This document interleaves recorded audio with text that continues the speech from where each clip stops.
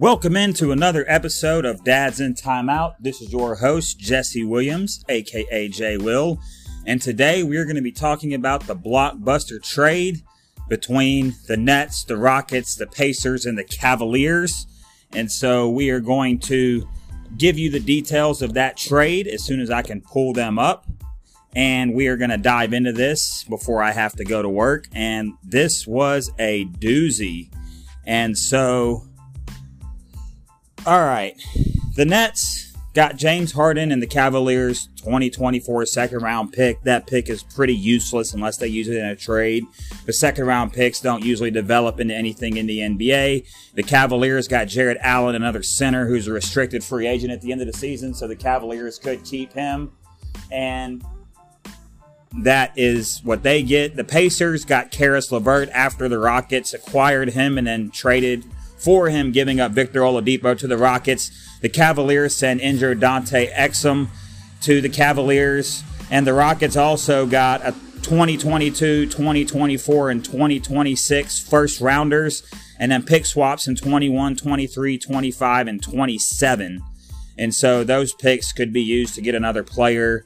And that being that. And so James Harden finally gets out of Houston after basically talking his way out of his situation in Houston. Of course, we heard from DeMarcus Cousins and John Wall. They had to get him out of there. Harden has been disgruntled, a nice way to put that, but he basically acted a fool and acted his way out of there. You've also got the situation with Kyrie Irving, who is stepping away for personal reasons, but then we see him with his mask off with the birthday party. And we heard from Stephen A. Smith that the Nets don't know where he's at. Now the general manager is out here saying that they've been in contact with Kyrie. And of course, there's an 18-wheeler outside that is going to make noise, that is probably going to pick this up. But I don't care. I'm pulling forward with this episode because I'm just amped up about this. So the first things first is the Nets now have Kyrie Irving, who has never been a third option on any team he's ever played for. He's been a second option to LeBron, but then he wanted his own team, went to Boston. That didn't work out. Then he went to the Nets, and as a primary option, he was hurt. And now he gets Kevin Durant, and he steps away from that. And then James Harden, I mean, he's been the number one option since he was traded to Houston after they lost in the finals in Oklahoma City. Kevin Durant has to be the first option because he's either the first or second best player in the NBA, depending on who you talk to. LeBron's getting older. So on paper, the Nets starting lineup looks like it's going to be Kyrie, Kevin Durant, DeAndre Jordan, since they traded Jarrett Allen, who I think they were initially going to start DeAndre Jordan anyways. They traded Taurean Prince, who is a good bench player for them. Spencer Dinwiddie, he's hurt. So they got that Bruce Brown guy. They've got some other players, Joe Harris. But, I mean, are you going to start three guards? I mean, their defense has already been 12th in the NBA in efficiency, but they haven't won a game. I just saw this stat. The Nets are 0-5 in games that they don't score 120 points. That's concerning. The other thing is, how is Kyrie going to accept this?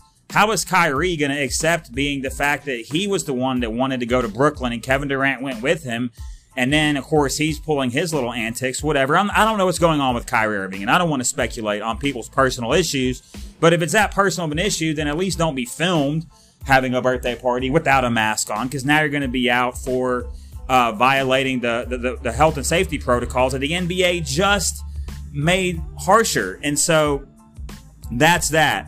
Now we talk about the Nets' depth. I mean, Caris LeVert was at least a guy that could come off the bench and get you buckets. Joe Harris is a great shooter.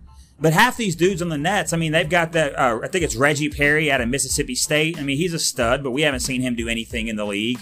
He was averaging like 1.9 points a game before scoring 11 the other night. Of course, Kyrie was out, so that's more looks for everybody else. And honestly, the Nets are going to be the favorites if Kyrie comes back and stays on the court and doesn't pull whatever he's pulling right now.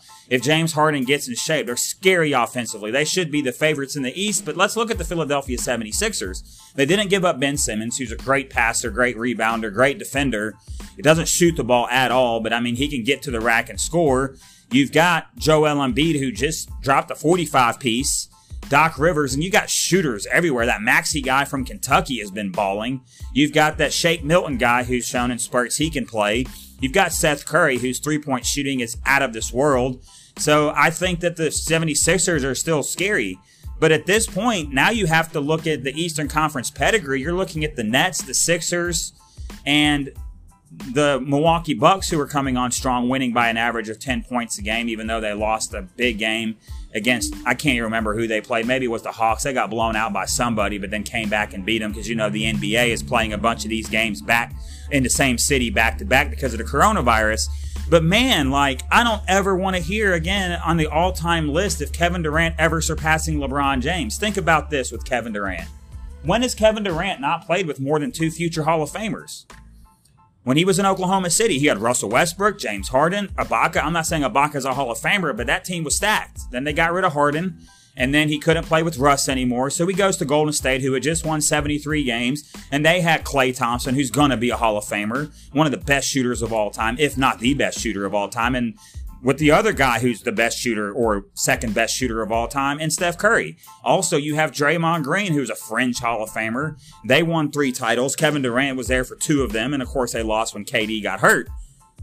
Then you now have him with Kyrie Irving, who's Hall of Fame talent, and James Harden, who's a walking Hall of Famer just based on his years in Houston. And so LeBron at least had the first 7 years in Cleveland with very little to no help. And then you can say, well, he's played with Hall of Famers after that, but he's only playing with one future Hall of Famer right now in Anthony Davis. And the other thing I want to talk about is chemistry. These guys have only played together on an all-star team because of that draft they instituted for the draft weekend. We have seen LeBron, because remember when everyone was talking about Dennis Schroeder, and Dennis Schroeder was like, I'm going to be the point guard? Well, you just saw the chemistry between them. LeBron gets a 3. Kevin Schroeder says, put a Benjamin on it. That's a $100 bill for y'all who don't know. What does LeBron do? Hits a 3, turns around, and basically acts like he's collecting the money from Schroeder, and they go nuts on the bench. So that chemistry, once again, looks great. And AD has the power on that team to call out when they're not playing good defensively. Frank Vogel's now got a championship. His job is safe for the time being. There's no more questions about whether or not if Jason Kidd's going to take over. And so what Houston got, and I want to look at the Rockets for a minute. I mean, you've got John Wall, who's played very well. You got Boogie Cousins, who is an enforcer. You've got Eric Gordon. Now you've got Victor Oladipo. If he gets right, that team could now sneak into the playoffs. I just hate the way James Harden acted to get out of here. I mean, Anthony Davis, yeah, he wore that shirt his last day in New Orleans, but I mean, when that leaked that he was wanting to go to the Lakers and New Orleans didn't handle it, well, they fired their GM Demps to make sure that Anthony Davis got traded. They had to do it, and they got Lonzo Ball, Josh Hart, Brandon Ingram, who's turned into a fire, not an MVP candidate, but a perennial all-star. He can score the basketball. You pair him with Zion Williamson and J.J. Redick, and now you got Stan Van Gundy, who takes every team he ever has to the playoffs. I mean, he went to an NBA Finals. He went with the Orlando Magic. He went to the conference finals with Miami before being replaced by Pat Riley, however you think that went on. So that team, look at the haul they got. And so the Nets, people are just saying, oh, well, look at the talent. They're just going to walk to the NBA Finals. Well, you have 3 guys. And listen, Kevin Durant is a first ballot Hall of Famer, a walking 30-point, efficient shooter, one of the greatest players to ever play. But how are we going to judge his career? And once again, that's a Walmart truck behind me making noise, but that's okay. We're going to press forward. And honestly, listen, I'm building my resume.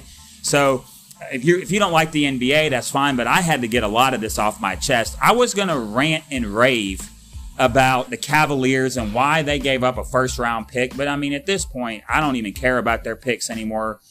So now you have the Cavaliers with Colin Sexton. They have 3 bigs, okay? 4 if you count Kevin Love. They have Kevin Love. I don't know what they're going to do with him. Probably now Drummond is going to be out of there at the end of the season. You have a restricted free agent in Jared Allen, and you have JaVale McGee. Then you have a lot of undersized guards, but I think Dante Exum was probably going to be the odd man out due to his health. And so it's interesting to see the Cavs get players in a trade, and they gave up a second and a first. But, I mean, that first is 2 years from now, and the Cavaliers may be a fringe playoff team just because the East is so unpredictable this year. I don't think they will be. I didn't pick them to be anywhere near the playoffs. Charlotte's up and down. But So this trade is just crazy because this is another example of teams stacking to beat LeBron. And people are like, and I don't want to hear about LeBron always has to have great players play with him. Look at what the league is doing. The Sixers want to go after him. When LeBron went to LA and then got Anthony Davis, Kawhi Leonard played with them and then demanded the house for them to get Paul George, or he wasn't going to sign there. He probably would have signed with the Lakers, or maybe there's a team we don't know about. I think this definitely is a disadvantage for the Miami Heat because they kind of stood pat. They really like Tyler Hero and Duncan Robinson, who are phenomenal young players, with an aging Andre Iguodala, with Jimmy Butler, who's really not a one, but he fits so well there that it works. And then you have Bam Adebayo, who's on the verge of maybe becoming a superstar just because of the way he plays defense, and his offensive game is just getting so much better. And then, of course, you got Eric Spoelstra and Pat Riley there. And so the NBA is in a good spot, but in a bad spot because players can just act their way out. The Houston Rockets were always going to trade James Harden. And I didn't think they were going to acquiesce his request to send him to the Nets because that's obviously where he wanted to go. But at least they get him out of the conference and they get that problem off their hands. When Boogie Cousins is like, the disrespect started way before this. That's telling. And I don't advocate violence on this podcast at all, Spotify or Apple or anyone else where this is distributed, or Google Podcasts or any of that Anchor. So don't think I'm saying this, but do not be surprised if Boogie Cousins clotheslines him in a game or hard fouls him at least, because Boogie Cousins has a lot of pride, and Boogie Cousins is coming off this devastating injuries that have really derailed his career. And just seeing James Harden, who's supposed to be a professional, act this way has been very disruptive. Well, there's too much noise behind me, so we're going to stop this. Well, no, we're not. We're going to keep on going because what I would like to say is it's going to be interesting to see how Steve Nash, a first-time coach, handles all this with the different players and the different things that are going on with the Nets. I mean, Kyrie Irving has just put him in such a bad spot. And how's KD going to react the first time that James Harden doesn't show up for a film study, or the first time that he's partying? Because one thing we can say is until this year, when it looks like he kind of mailed it in the last couple games, and I didn't watch the games, but just James Harden with his shot attempts, I mean, it wasn't look like he was all in the ball. Is James Harden, all these years, has always shown up to play. Even if he hasn't had the greatest work ethic, he has come out and put on a show. So that'll be very interesting to see. Man, I was going to light this on fire, but I kind of had calmed down once I kind of just looked into the trade more. It's good for the NBA because now we have stars in New York and we have a big three. We'll see how it all turns out. But man, Steve Nash, man, good luck. And so let me know what you guys think. This has been another episode of Dads in Timeout. I'm your host, Jesse Williams. Until next time, signing off.